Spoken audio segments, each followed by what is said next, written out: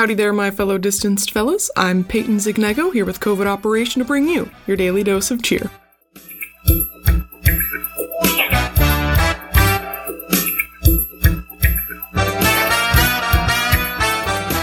It's Thursday, and I guess you know what I'm gonna say. Friday, trial run. Or part 2, I suppose. Part 1, actually. It's Friday the prequel, maybe? Well, whatever you want to consider Thursday, it is that day. So, that means it's time to bring back Tips of the Trade with Tapioca. I know we've been away from it for the past few weeks, but that's just because I've made my schedule a little wonky thanks to some drawn-out interviews and then my birthday bash special, but don't worry, we're back. And I figured, since I know we're getting to that point where our Boom site newsletter is releasing and I want to feature student work on my podcast here, that I thought I would give a little bit of a Tapioca tip lesson in poetry writing. So, to give a little backstory, over the summer I taught a poetry class through StoryArc for their creative writing intensive. It was just a short little thing, but I had a lot of fun with it, and I feel like we got a lot of good stuff out of it. So basically, I thought it would be a good idea to just sort of reiterate and refresh what I covered this summer and sort of go over it with you so that you can take what I know and what I've learned and take it into your own work, if you so choose. Again, I'll preface this by saying that I mostly write poetry, and there's a little prose thrown in there, so this information and this little lesson is sort of tailored to what I like to write and how I write, so it's by no means an end-all be-all process for poetry writing. It's more so, this is what I do, so maybe you can learn from what I do and take that into your own work and do with it what you please in the world. So, without much more ado, let's jump into it, as them YouTubers say, or so I've heard. So, step 1, basically, is you're gonna need something to write about, whatever it is, a feeling, a person, anything. Typically, I write poetry when I feel a very strong emotion, or am in a place that evokes a very strong feeling or memory. I typically don't force poetry, like if I'm not feeling it and I don't have any inspiration, I won't write. Now, that can work for some people, but it just doesn't for me. So, in that case, a lot of my poetry is written about love, and specifically things I feel when I'm with those I love, and it gives me a very strong pool of emotions to pull from when I'm writing because I am a very love-driven person. I'm a very heart-on-my-sleeve, ba-dum goes the heart kind of person. So I think about people that are important to me and important to my little heart fella, so that's who I write about. Yeah, so it's either people who are heart-happy people or people who are my cat, which is a heart-happy person, I'd say, but a little bit different there. So really, I write mostly poetry about romantic things or my cat. But you know what? I know that there's a lot of poetry out there that doesn't revolve around things people love and cats, so I understand that, but those are where I get my inspirations from. So find who your pool of inspiration is and take from it what you will. Now, you have inspiration, assumedly, so then write. Just go. Don't think about it. Just write whatever you're feeling, whatever flowery language comes to mind or lack thereof. It doesn't matter how it looks right now. It's just words. You just want your raw emotions sort of displayed on the page right there, and it's like coloring. Basically, poetry writing for me is I color and then I add on the lines.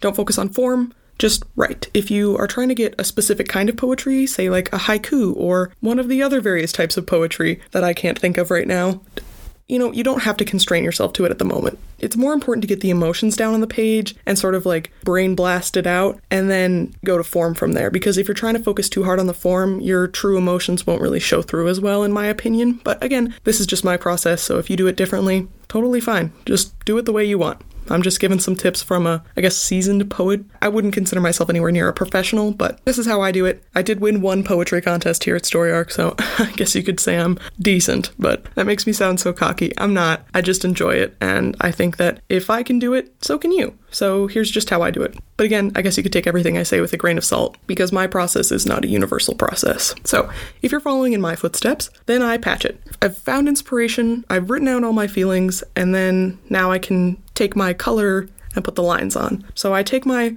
raw material and I work with it, sort of like clay. And I read through it to find places where wording needs fixing, because there almost guaranteed is some, or there's parts that need to be moved around. Again, this is where if you're writing a specific type of poetry, like a haiku, which is the only type of poetry I can think of right now, this is now where your format really comes into play. I don't know if a haiku would actually be very good for this process, but just in case, it's again the only kind of poetry I can think of at the moment. Sorry. Again, for me, I typically write more free-form poetry that I either edit to look kind of funky, mostly for stylistic aesthetic purposes because I like things that are sort of laid out in a certain way. I know you can't see any of the poetry I've ever written, but it is formatted in kind of like a goofy little way because I think it's fun and I think it looks nice in the end. And this is mostly for visual presentation. If you're writing it to be read aloud, say on a podcast, this might not be as important. And in that case, if you're reading it to be read, you really want to focus on what are important parts that you want to emphasize, what are important things you want people to get out of it, and then you can format it that way so that it's sort of like a guideline for when you're reading it aloud, like a little script. You'd probably want to maybe underline words that you think you should hit harder when you say it.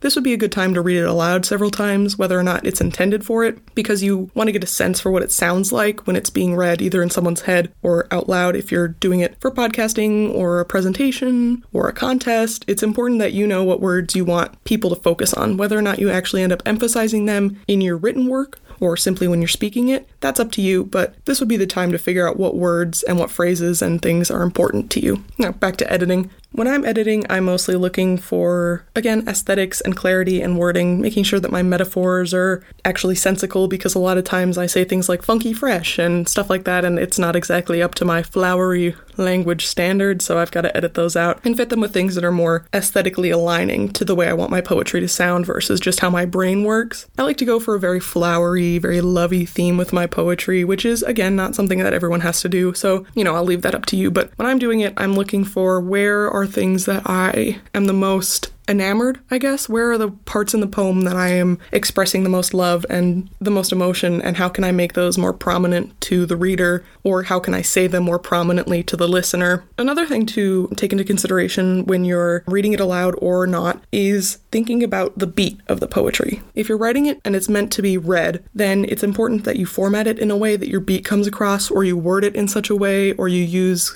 periods, commas, etc. in such a way that they give the beat without you actually having to say it, or, writing in little parentheses if you were a script, like read it with this beat. You want the reader to be able to sort of figure out what you were going for, and if you want them to get the same message out of the poem or not, because if you think, well, it's about love in general, and so I think I want them to be able to apply it to whatever, then, you can leave it a little bit more open, a little bit more unstructured than, say, if you're like, this poem is meant to be read this way so you get the idea out of it, and then you would put in more structure. In my opinion, poetry is a very free-form art form where you can just do whatever you want and have fun with it. You know what? There are probably going to be poets who would disagree with me, but in my opinion, if you know what you're doing and you're having fun with it, go for it. I don't care if you're slapping commas every other word because you think that's how your beat should sound. Do it. It's your poem. Go forth with it. Be free. But, when you're thinking about it and you don't want to put a comma every word or whatever, just thinking about the tempo and stuff. And this is also important if you were to be reading it aloud and you think having a comma after every word would help you keep the tempo, do that. Another good idea that you could do if you're trying to figure out how you think people will read it is having a trusted family or friend read it aloud to you. That way you can see through someone else's eyes how the poem would sound in their head, or how it would be read aloud if, say, you're doing a podcast and you submitted your poem but you're not the one reading it. That way you know if the person reading it will actually say it the way you intended it for or not. This is really good. Also because it allows you to hear your words not coming out of your mouth, so you're not judging them, but rather you can take them in as a whole and really see whether or not you think it sounds and flows the way you want it to. Now, of course, you don't always have to share your poetry, and if you don't feel comfortable with it, that's okay too. If it's meant to be shared, you can share it. If not, keep it to yourself. No harm in that. All right, so moving on to the final step now is that you've got your lines, you've got your color, you've got everything you want in it, and you think it reads the way you want so far. Now just highlight it a little bit.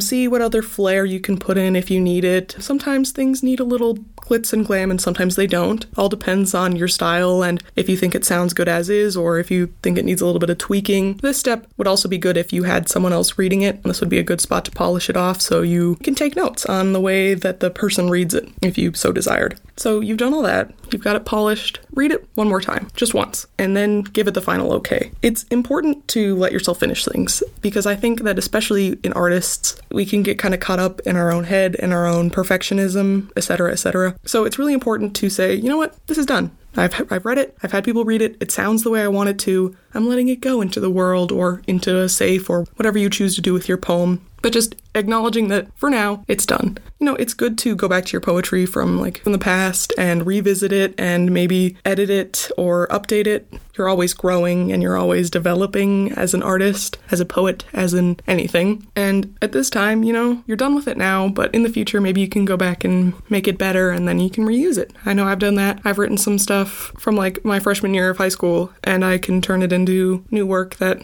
holds true to my feelings today and also is a reflection of my current skill level versus the skill level I was at in freshman year.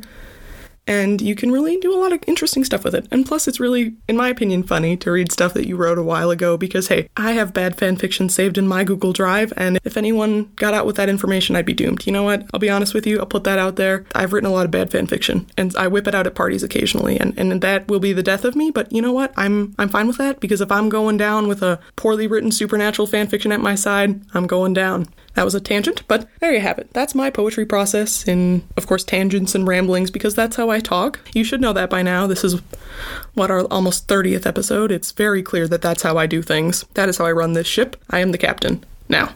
Haha, sick reference. Anyway, I hope you got something out of that. Again, we're all tin men, you know, and this is how I oil it, and what oil I use, and the oiling can I use. But if you want to use a different oil, if you want to use a different oiling can, I don't care. Do it. Go for it. We're all artists and we're all doing things our own way, and that's totally awesome. But that's just how I do it. So don't take my word as gospel, but it is a good jumping point if you're looking to develop your own way of writing or if you're curious to get started. There you go.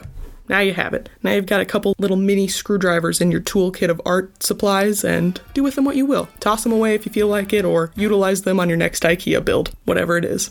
So, if you have any other things that you would like to know more about, you can email me, sick plug, at Peyton, Peyton, at storyarc.org. I look forward to hearing from you, and I will be answering questions tomorrow, so please send those in, alright? I need questions to answer, or else what am I going to talk about? Chicago again? Do you want that? Do you want to hear more about the rats? I didn't think so. That is all the time we have together today. It's been lovely having you, and I hope you learned at least a little bit, either about poetry or about the way my brain works, which is a little scary, but you know what? There you have it. So I will leave you with that.